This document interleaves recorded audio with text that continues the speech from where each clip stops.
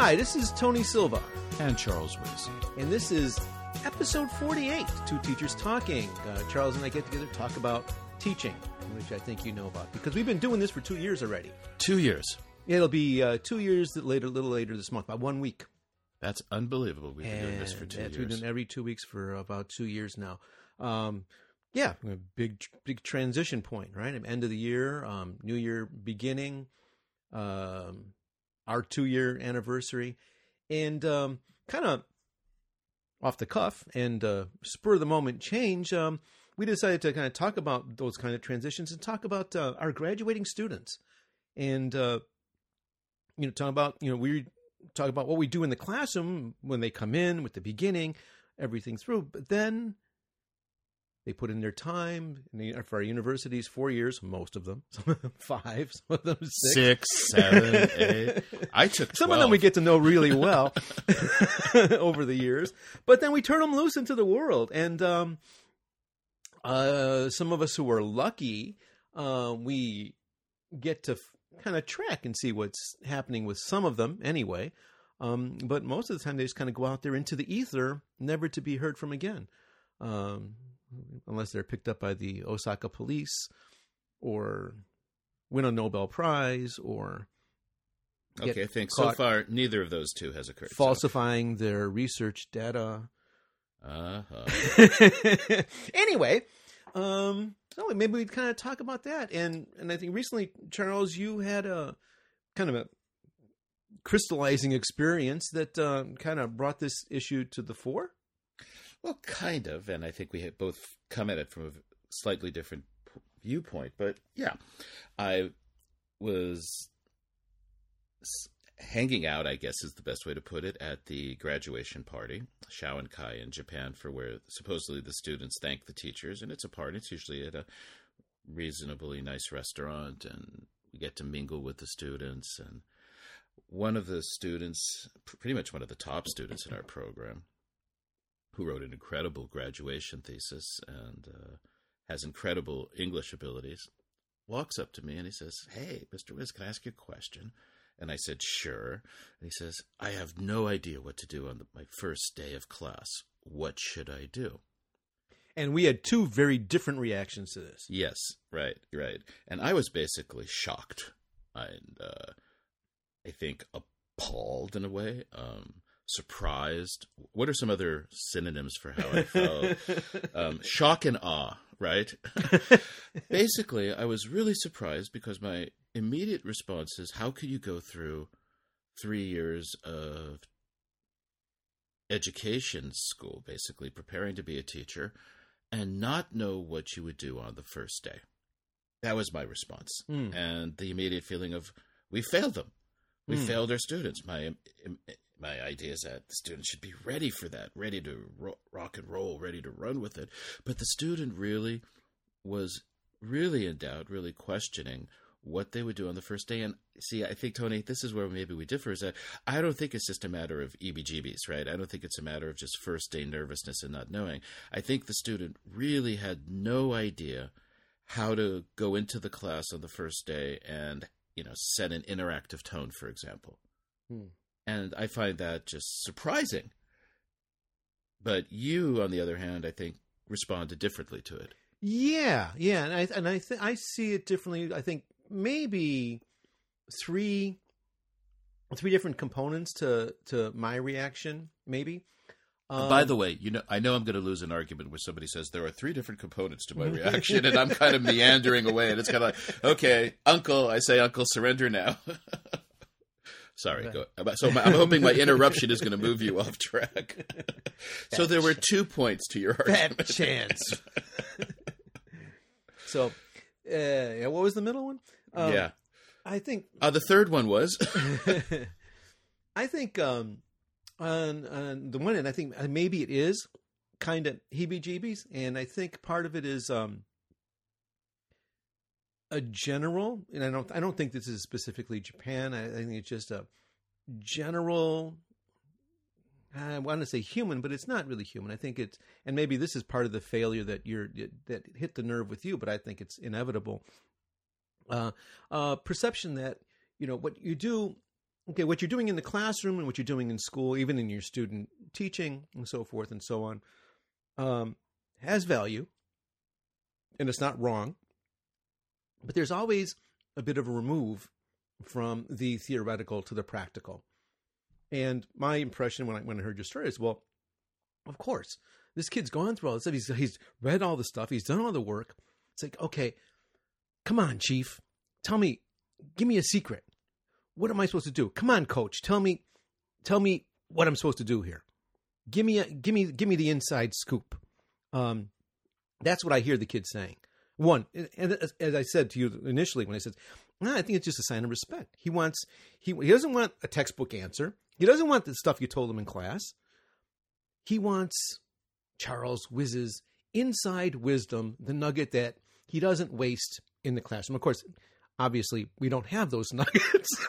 Woe is me, woe is me. The education system is in danger now if people are coming to me. Little does he know, we're as lost as he is.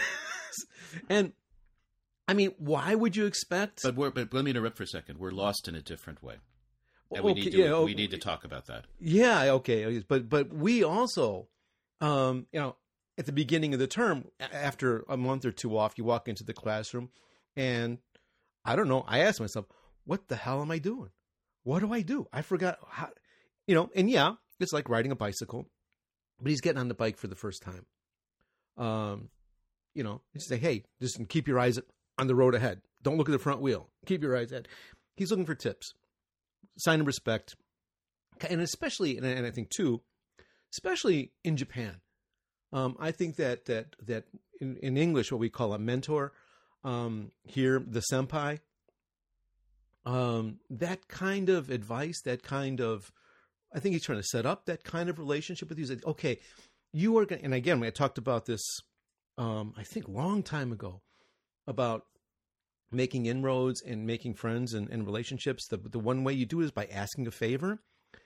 I think what he's doing is laying the groundwork for a future mentorship. He wants you to, Onagashima, take care of him. And he might have decided on his first lesson plan 2 weeks ago. He'll still go through what he thinks is go through the motions of asking advice of a respected sensei.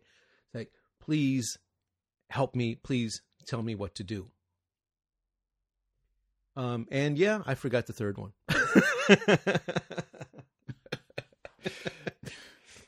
But I think maybe that the Japanese part was maybe split into two. One is seeking for a mentor. The second one, and the other part of that was that, yeah, especially here in Japan, that is maybe a not unique, but a much bigger part of it than we might appreciate. Yeah. So anyway, that's my take. Okay. That's some interesting things on that. We followed up with the student afterwards, actually, and Skyped with him. Oh, good. And did an hour and a half and then set up a follow-up meeting. So I think in a sense, yes, it is a... So you can probe that a little bit. You can find out what's going on. Oh, excellent. Yes, yeah. So I talked with him and we went through a whole thing about what are his values, what does he want to accomplish in the classroom. But I want to go back to the original point and where our difference is that I'm in that program, and right now I'm not teaching a pedagogy course. Mm-hmm. And that's something when I was teaching the pedagogy courses. I remember starting my first junior high school methodologies course, right, where we're supposed to teach them how to teach in junior high school, which is also cover high school.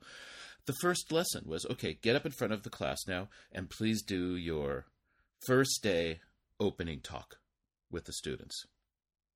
And that's how I started my class. And I feel that if I were teaching these classes, that would be the starting point. And we'd work from that, because I think we've talked about this, or when I've talked with students, I ask them, what do you do on the first day? Right? And all the students usually say they start off with an introduction, talk about themselves, why they became teachers, etc. And I try to explain to them, no. If you're going into a junior high school or high school class, I may have mentioned this before in the podcast, that the teacher walks in and asks the student, could you move your chair over just a little bit? or you ask a student a question about what time does a class usually start, you get students to do little things, little tasks that they will then do for you, so that you're developing the relationship that, this is the classroom, and you're kind of creating the teacher-student dynamic, which is what I told the student to do right away.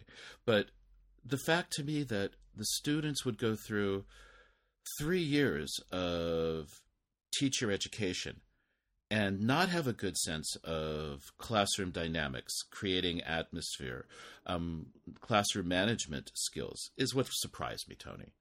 And when I ask other students, I say, did you get any training? Did you get any background in, for example, how to take records?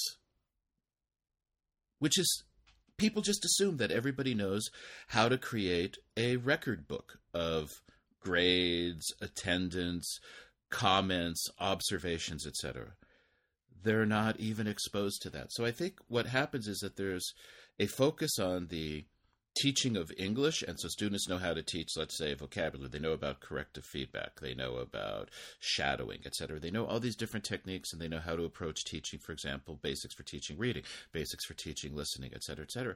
But they don't have an overall grasp of the teacher's trade and being a teacher, which is managing a classroom, which is what I would think would be the basis of a beginning teacher needs, is the a set of tools that they could say, I've gone through this. I've been in a simulation where this happens in a classroom.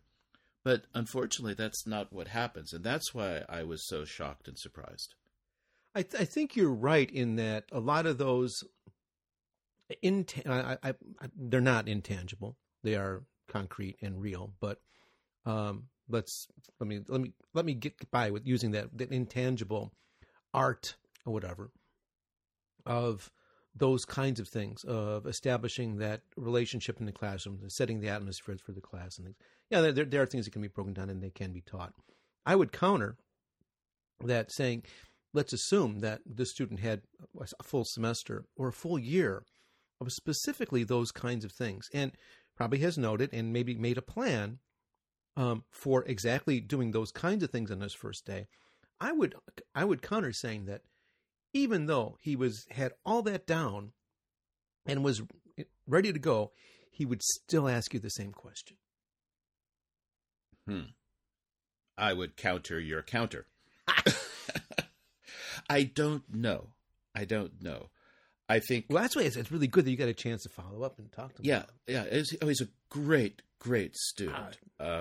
Isn't that nice? Yeah. Well, isn't it nice? Well, they go off. We were talking about this. They just go off and disappear, right? And I'm in a program where I start teaching. They select their major, choose their major, and then from the second year they're in the program. So I know them from their second year to their third year to their fourth year. So I get to see them, and then they disappear kind of in the third year and the fourth year, unless they're in my advanced classes or they're taking my seminar. But it's interesting. I mean, I'm going to add something a little bit later because, again, I have this contact at the last party where we talk. And, of course, students are not going to tell you the truth in certain ways, but sometimes they do. I had another really interesting, fun exchange with a student who didn't like me at all or doesn't like me at all, right? And I said, I'm going off on a tangent here. So what's new about that? So I'm going to disagree. I think that he went through and he really learned his second language acquisition theory. Very, very, smart student. Really smart young man. Incredible writer. I was reading his graduation thesis and I was like, this is like native quality and it's publishable. It was a really, really excellent research paper. And he had the theory down. I think that during the entire time he was learning this stuff, nobody ever talked about the hands-on reality of a teacher, of being in the classroom. And part of the problem is that usually these students do their student teaching at a pretty good junior high school or high school. And I've always argued that that's a mistake, because if you do your student teaching, and by the way, student teaching in Japan is really short. I think they get like only 3 or 4 days actual teaching practice, student teaching practice in either junior high school or high school, and they get maybe 2 weeks in elementary school. So this is an interesting thing. It's not like in the United States, I think, where you get, 6 months of mentorship, where you're in a classroom and there's actually your mentor teacher observing you and working with you. So I think that they're going out into the world without enough experience and without enough time focused on the real practical skills of being a teacher. And I'm going to argue that those practical skills of classroom management, knowing how to deal with a student who's causing discipline problems, knowing how to talk to a student, simple basics, for example, as when you talk to a student, squat down so that their eyes level is higher than yours to make them feel comfortable. Simple basics like that, they're not being exposed to. And I don't, that part, well, go ahead. I'm just going to say, and I think my intuition is that those are far more important in many ways than the theory. Well, we did the thing on teacher training, and I don't, and this on the weaknesses and the failures, I don't disagree with you there.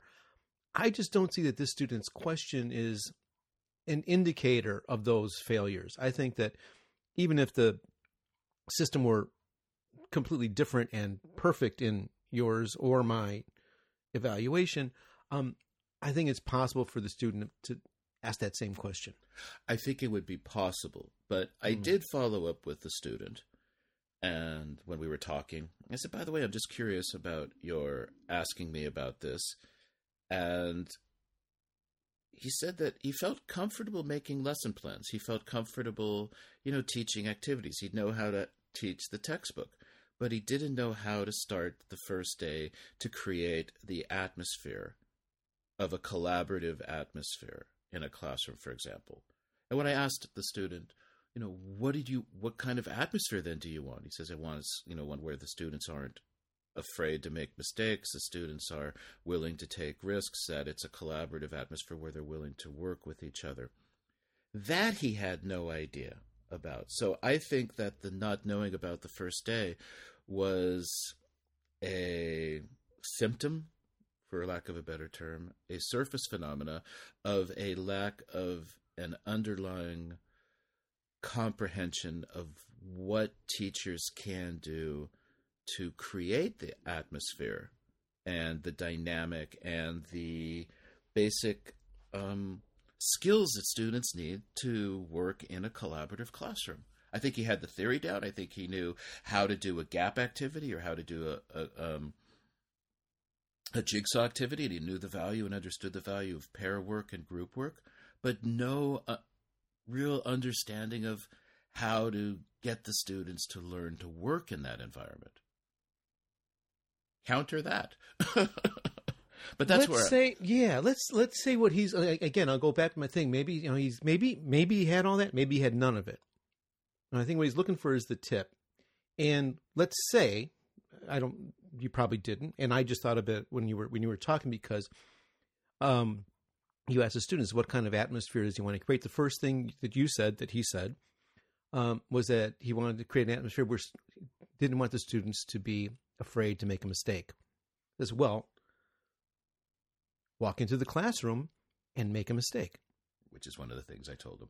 Yeah. It's like, start talking to him in French. Say, okay, this is French 101 or Spanish or whatever language you might be able to speak. And the kids go, and then you make a joke and say, well, listen, okay, I made a mistake, you think. But it's okay. Nobody died. And this room is a place where we can make mistakes. Yes. Is that something that should be, you teach is there a spot in the curriculum that actually gets to that level? I think there should be. Yes. Well, there should, can you? There should be. Yeah, I did. I was teaching a methodology course at another university, and I covered this in the class. How do you create a classroom atmosphere that's collaborative? And I talked about different kinds of things. For example, the idea of how your grading affects collaboration. For example, I talked about when students are practicing, should the teacher walk around and correct students? And I argued that no.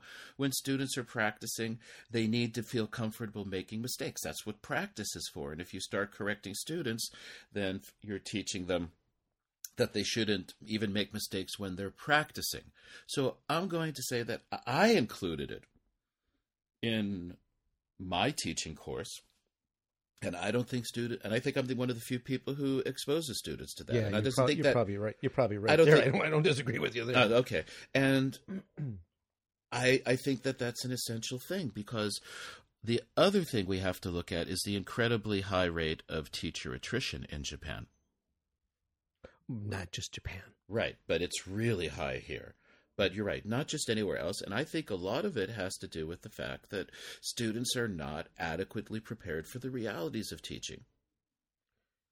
Well, I agree with you there. But that's where. Well, if you tell them what it's really like, they're not going to continue. There's enough of us out there who will. But it's something that they need to know.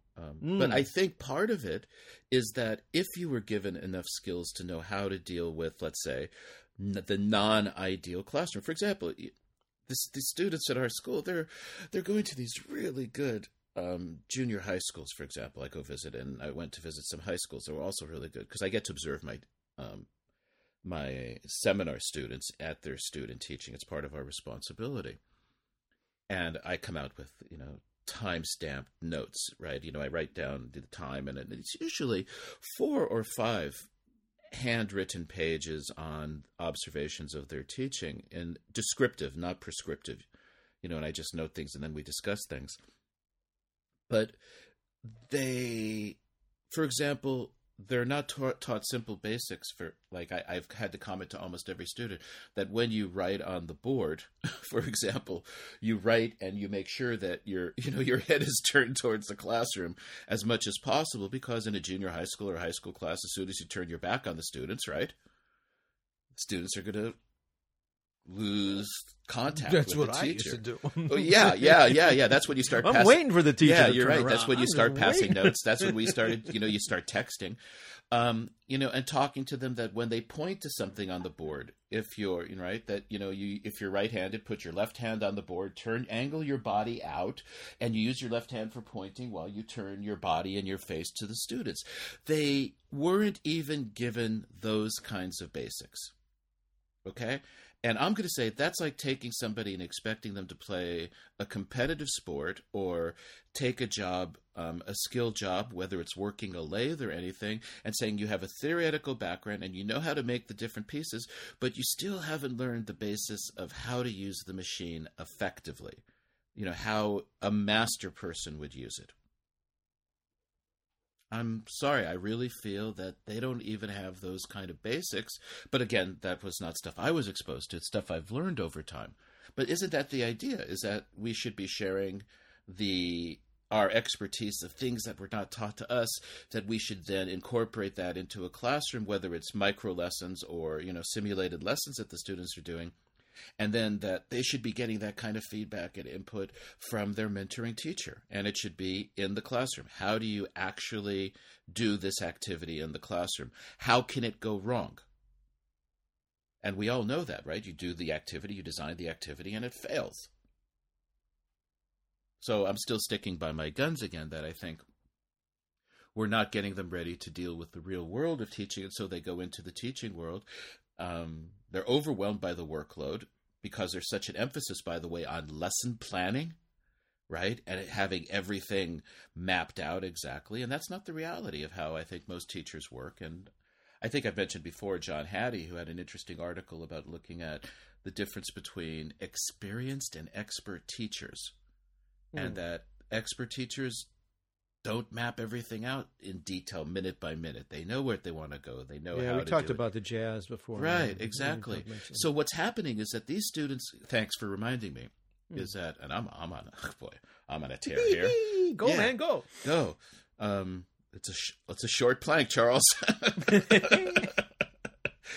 But that they're taught I think that teaching is a classical concert. Okay? That it's scripted out. You've got your composition, you've got your score in front of you, and you follow it. And the reality of it is, it's a jazz improvisation where you're playing with somebody new and they're going off in a direction you have no idea about. And I think that that's exactly it. We train our students to play classical music when in reality they need to be trained to, jam, improvise on the spot, be ready to go, be ready to say, okay, I do this, now this. But that's not how they're trained. And in their classes, there's no disruption. The other thing I'd mention in the same sense is I remember one time at a different school, the students had to do their presentation, right, of their graduation thesis research. And as my student was setting up, I remember saying to one of the other teachers, I said, if I were really a good teacher, I would program that computer to shut down so my student had to do her presentation without the PowerPoint. And I remember this person turned to me and says, wow, you are truly a cruel human being. And guess what happened after 10 minutes? The projector bulb burned out. Okay. And the student had to do their presentation without the PowerPoint. So I'm saying, I just think we have to prepare students for the reality, which is that you got to embrace your failures. You're going to fail. I don't think they're taught that, right? That there are going to be days where you're going to come home and cry, right? So that's what I'm arguing for. I don't disagree with you on the fact that our teacher training is wanting. We did a podcast and thing, and I agree with you 100%. Like all kinds of stuff that is integral, essential for teachers to know are never taught to them. I just don't think that this student's question was an indicator of those kind of things. For example, one of the things that we were going to talk about before about influences and values and so forth and so on. This is kind of funny, interesting, way out of left field. Influence on my teaching is, again, a failure of teacher training, nothing to do with school, but it's from my karate dojo days. I was really lucky. Had a natural, a great karate teacher. He also happened to be a natural fighter. he was an incredible So this fighter. was a teacher you didn't screw with. Nobody screwed with this teacher. Okay. And it was this dojo was serious business, and the funny thing is the business part, because his business really suffered because for so many years he did zero compromise in the traditional Japanese martial arts, and people would show up once and leave, right? Because they're all, they'd go straight to the hospital because they're all bruised and beat up. But one of the things that just watching him teach, I mean, I learned so many things from watching, not only about the fighting and the karate, and myself, but also about teaching and watching him teach. And one of the things that he was able to do, and it sounds really out of place because you have this, a Japanese mindset where you teach by the numbers, color by numbers. Mm-hmm. And what he was, again, instinctive. Again, we're talking about this intangible. Not really. I mean, you can learn this stuff. Watching him, I learned from him. What he was able to do was, you've got karate is the karate. A punch is a punch, and there's the form, and you follow the form exactly. But what he was able to do was to take that and for each student, figure out what buttons to push, what's going to work for this guy, what's going to work for this girl, what's this person's strengths, what are his weaknesses, what should I emphasize, what should be de-emphasized. And he had the class, and then we'd have the drinking sessions after, and sometimes he'd drop little nuggets. And I think the student was looking for those nuggets. As he told, we were sitting around drinking after class when they say, Tony, Rick, you old. Don't forget about the round kicks and round punches. You're old, you're slow. Young guys are new. They're fast. They're young. By the way, how old were you when he said this? 30s. 30s. I was so young then. Yeah, right, exactly. Imagine now. Yeah. So concentrate on your direct techniques. Straight punch, not a roundhouse punch. Straight kick. You're too slow to do the roundhouse stuff effectively. Other people, they're fast on their feet, they're slow on their feet. They got power this way, power. He's able to look at the person and say, okay, now this is what you should do. So now this guy who's gone to class and he's gotten the formula from the teachers, and you can do A, B, C, and D. Wiz Sensei, me, you know me. What should I do? Come on, give me the secret. Because you are the sensei. You have the secrets. Enlighten me. No? Not you buying? Just sign here. I stutter here as I counter your counter to my counter to your counter. I've lost count of our counterings. I think there's part of that. I mean, there's also the part of me that's like, well, this student is asking me this, and this is a good student. So here's the previous part of the story is, and this is how it kind of all got started, is I try to make it a habit of when I see the students, because I hadn't seen him for at least a year, hadn't been in my class for over a year. And after I read his graduation thesis, I said to him, by the way, this is really, really, really a great job. And you did a really good job. And this is after I had asked his advisor. I said, so is this student going on to graduate school? And the professor responded, basically, oh, it's so sad. No, he's not going on to graduate school. He's going to only become a junior high school teacher. What a waste of talent. And of course I could run on. Yeah, this is in a teacher education program. Yeah. Yeah, you didn't hit him. That's the teacher's opinion. That's some professor who believes that the highest calling is research and being a university professor. But he was a professor. He was in the education program. He was training teachers? Teaching the theory classes, yes. But has never, I think, really taught in an elementary, junior high school, or high school class. But the point of it was that I was... There's so much wrong with this There's scenario. So much wrong with this scenario. Thank you. I don't even know where to start. But anyway, go ahead. Okay, and I'm just saying, I'm on the opposite end, of course. So after this professor told me this, and I ran into the student, I said, by the way, I heard that you're going to become a junior high school teacher. And the student said, yes. And I said, listen, I think it's great.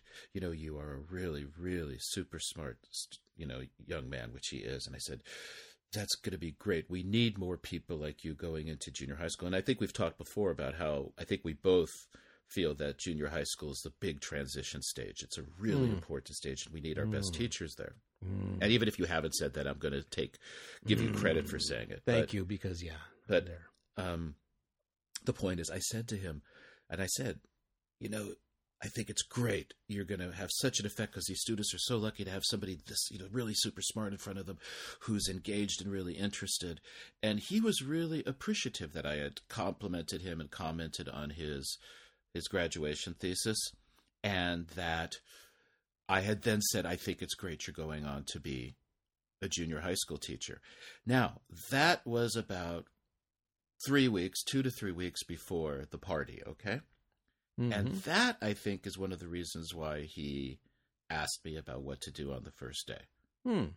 I think somehow it went through his head that, wait a second, somebody is coming to me from this direction. So, my feeling again is it's not just a comment on teacher training. I think it's about the inherent values of the system, and that there's that conflict between research and teaching. But it was almost as if, our super smart, most qualified students should go on and become university professors, which kind of mimics what Ken Robinson said, that the whole goal of university is to create more university professors. And that our less qualified students should go on to become high school, junior high school, and elementary school students. And I just think what a dangerous concept. Oh, God. So I think it's a combination of that. So you put that together, Tony, with the student then coming up to me, you see, and saying, "Hey, Mr. Wiz, I don't know what to do on my first day." Wow. I was just shattered. I was really, really, really shattered. In a way that, or not shattered. Yeah, I'm glad. Yeah, don't say shattered, because in thinking, trying to put these two things together, I was talking about my karate teacher, and I was in a situation not that different from your student, where we again this teacher wrote us really hard, and when going for the black belt, we had to do any number of like really insane things, and at some point, I found myself going to New York to be in my first national tournament, full contact karate. This is not me, man. This is not me. And basically, this is like, just like your student. She's like, Shihan Dojo, what do I do? And, he probably looked at me the way you looked at your student with, half incredulity, half disgust, and half, Japanese poker face, and says, like, do what you do. Hey, I've been teaching you for 4 years. Okay. You know what to do. Do it. Like, don't ask me now. But do what you do. But it's different, Tony. Well, it is different, because this is as if I was entirely in his hands, and so if I didn't know what to do, it was basically an indictment of him personally. So I'm lucky he didn't hit me. You had sparring practice, right? What's that? Oh yeah. Oh. So basically, the tournament wasn't that much different, except that it was kind of the pressure of actually being a tournament. Correct? It was a tournament, and it was strangers, and it was different styles. Okay, but the actual sparring was something that you were really used to. Yeah, I'm saying that there was this student hasn't had a chance to spar enough. I would agree with you, and that the approach is too theoretical. Agreed. Okay. And that's what I'm arguing. I think the model you're providing of karate or any sport, the students didn't have enough time to scrimmage is part of the issue. But I think that the student was representative of a condition or situation that needs to be addressed. And that's why I was affected by it. I mean, it's that dual effect, as I mentioned, of... Okay, yeah. I thought of another interesting parallel. Maybe this will get you to sign.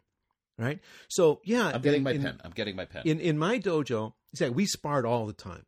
Every class ended up with sparring. We were always fighting. This is my first national tournament. I asked that question. My second national tournament, I wouldn't ask my teacher that question. I had done it once.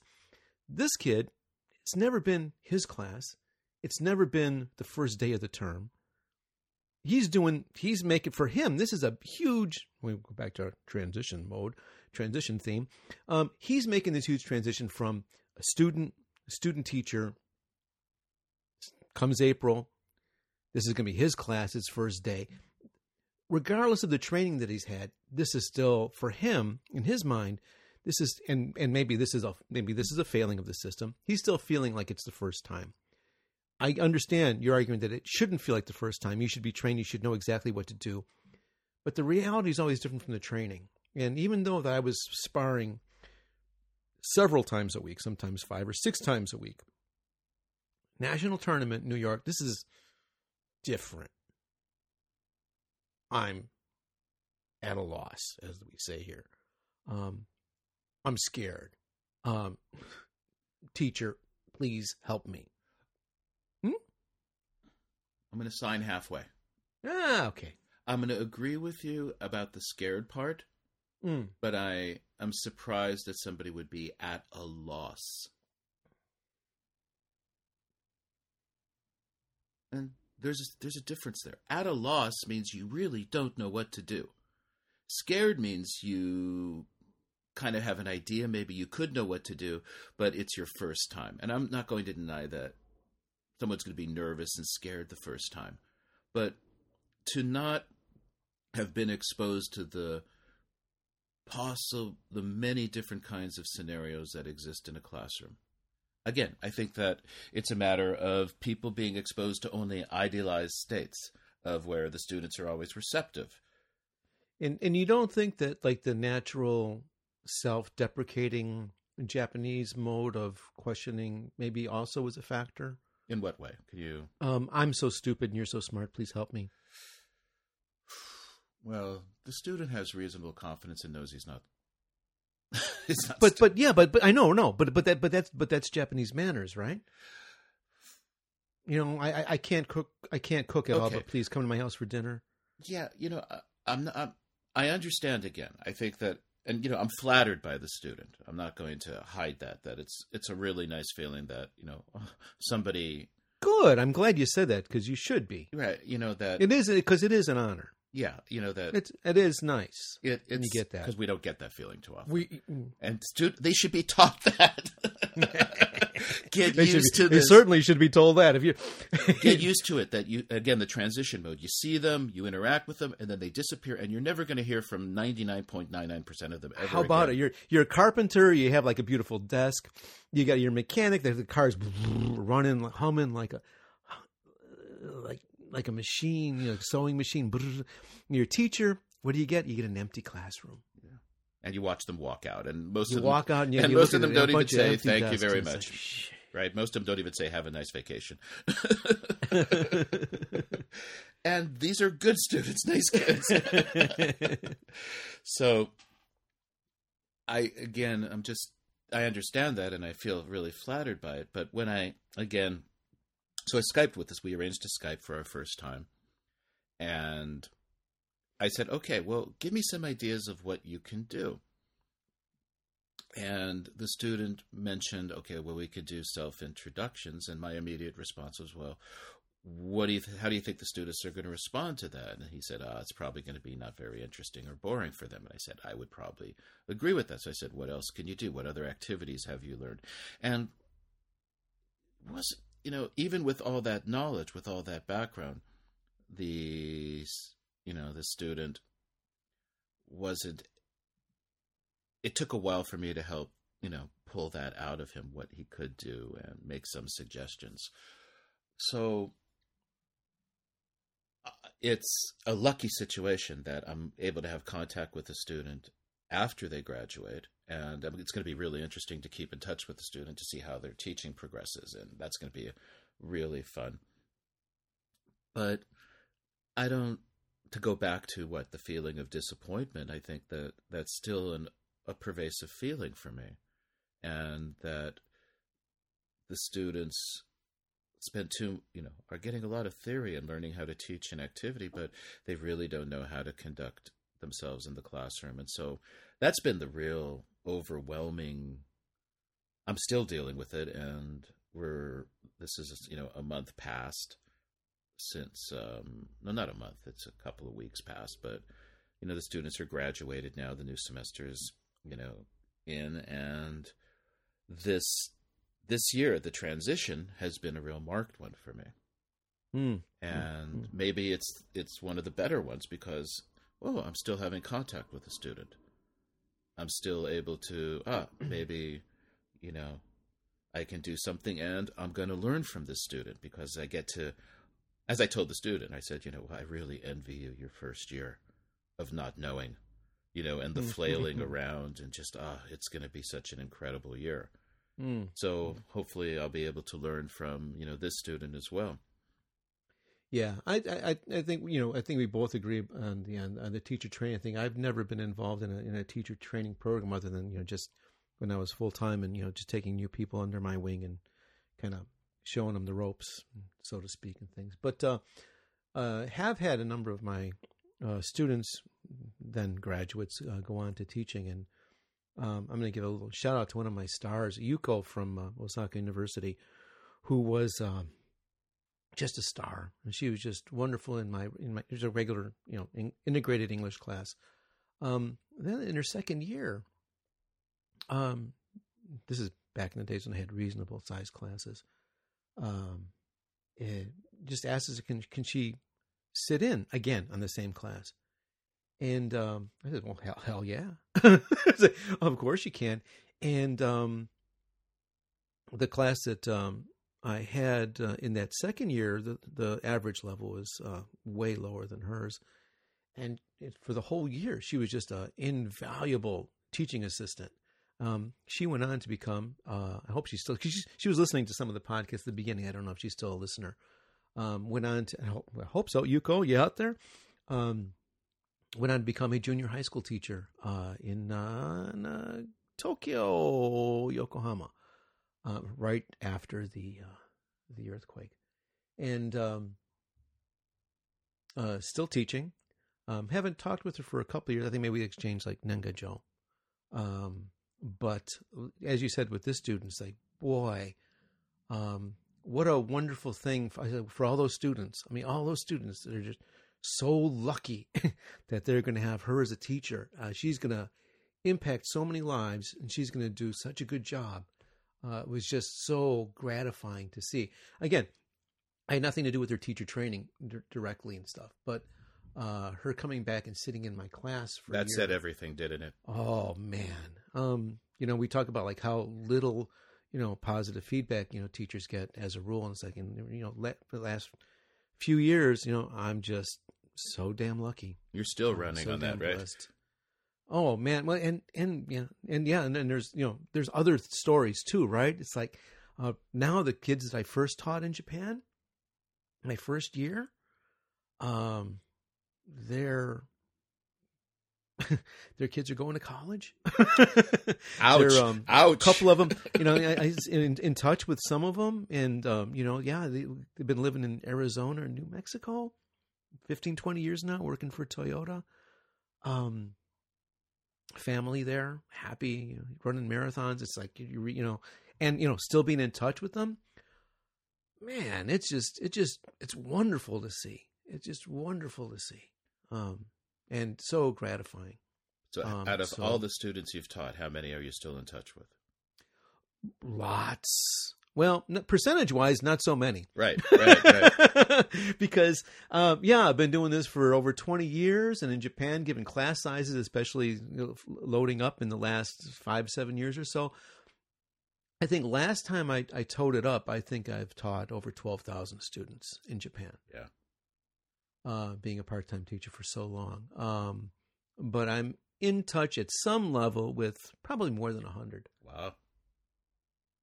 That's a pretty... not intimate, not weekly or anything, but, holidays, birthdays, that kind of stuff. Hey, how's it going? Sensei, yada, yada. Yeah. Well over 100. That's a pretty big number, Tony.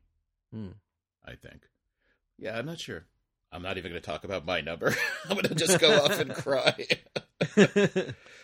Yeah, that's amazing. I keep in touch with some students, and it's always nice. But as we were saying in the transition thing, most of the time it's just they just go off, right? And it's always an interesting feeling that you say goodbye at the end of the year or the end of the semester, and the students walk out, and it's that empty classroom, and I always linger for a few minutes in that empty classroom. And just ponder that feeling. Because I was thinking of your, the image I got of the mechanic. And you were talking about the mechanic who gets to do the really good job in the motors. Oh, because you've worked on cars, yeah, right? Yeah. But what I was thinking is the mechanic, though, if the repair isn't good, the student comes, or not the student, the customer comes back and tells you, right? Right. We don't even get that directly, right? You don't even know if you repaired the car properly because of the way things are structured and just the nature of student-teacher relationships, especially in Japan. So that transition's always interesting. But I'm finding out, I guess I'm lucky that this one I've had a really significant transition period that there's this interaction with the student, and I will give the student a shout-out in about a year. I'm not going to do it right now. Because I haven't even checked with the student if that's okay. And it's making me just think a lot, as to what's my role. Should I move my oral communication classes into a much more of a teaching or teacher preparation kind of format? Use that as the content and as the basis of teaching, or how does one go about dealing with the issue? So, in other words, usually my transition, right, the spring break for us here, between the end of the semester or the end of the school year and the beginning of the school year, always is, what can I do better? What do I need to do? What do I need to change? What kind of tools are available for me to use? This year, it's been pretty heavy. It's been pretty hardcore about, what's the role? What's my responsibility? Is there this gap in the student's experience that needs to be addressed? So the transition theme, which is what we've started with, has been a really rich one for me. So I'm really grateful. I'm really, really grateful to this student to have really me too, secondhand, me. Right? But because I think this is, it's a good time, right? I mean, right between the beginning of a new year, the ending of last year, the students and things. Before we were recording, talked a little bit about introspection and having that chance to actually look at it, and the student with serendipity kind of forced you to, or brought you to exactly, the cusp of it. The actual point, right? Ground zero of that transition, where here's your student and he's moving from one life to another life and reaching out to you at that point. Necessarily is gonna rock you a bit because it's a heavy question, right? Yeah, a lot of responsibility, but it's great. Hell yeah! I'm so grateful to the student because his question, and this is how he's got the teaching down already. His question moved me to think more deeply. Moved me to go to a level of thinking, wow, what about my teaching? So what seems like a simple question, there you go. This guy's got it already. He's affecting me in this incredibly positive way. So I guess he wasn't so badly trained after all. He did take my second year classes. Yeah, blah, blah, blah. I think in a certain way. Maybe he was doing a Socratic. Maybe he was doing a Socratic thing, Charles, and giving you hints. Like maybe you think. Maybe he took a look at me. Right. He took a look at me and said, "Now this guy needs a lot of help. This guy needs a lot of help." First day skills. Like, so what should I do? I can't think of what he does. How can I help this guy out? I know. I'll tell him that I don't know what to do on the first day. Excellent. God, I hope that's not true. I'm sure it's not. Now I'm going to have to ask him whether this whole thing. I'm probably part of some experiment now. But in that sense, I think we're real close to overthinking it at this point. That's actually an interesting topic in and of itself. Overthinking as a teacher, but I am grateful to the student for that, and I just wish he had asked me it a month before. Right, instead of what was it? It would have been a week. You're still worried about his papers and his graduation. I understand. He couldn't. It was too far in the future. Someday I'll be in the classroom. Now it's looming. Well, now it's a reality. Part of me also feels that at the parties, right? There is beer and wine. And there you go. He probably had a little bit of beer that probably helped loosen him up a little bit. But there you go. Again. This period it's interesting it's now punctuated. It's the only thing I can think of in a totally different way. And it's the only issue is I wish it had started this way, because then I would have had that month or 5 weeks to really figure things out and really deal with it. So again, here I am. I should turn to him and tell him, gee, I don't know how to start my classes now. But yeah, the transition period, it's a vital period.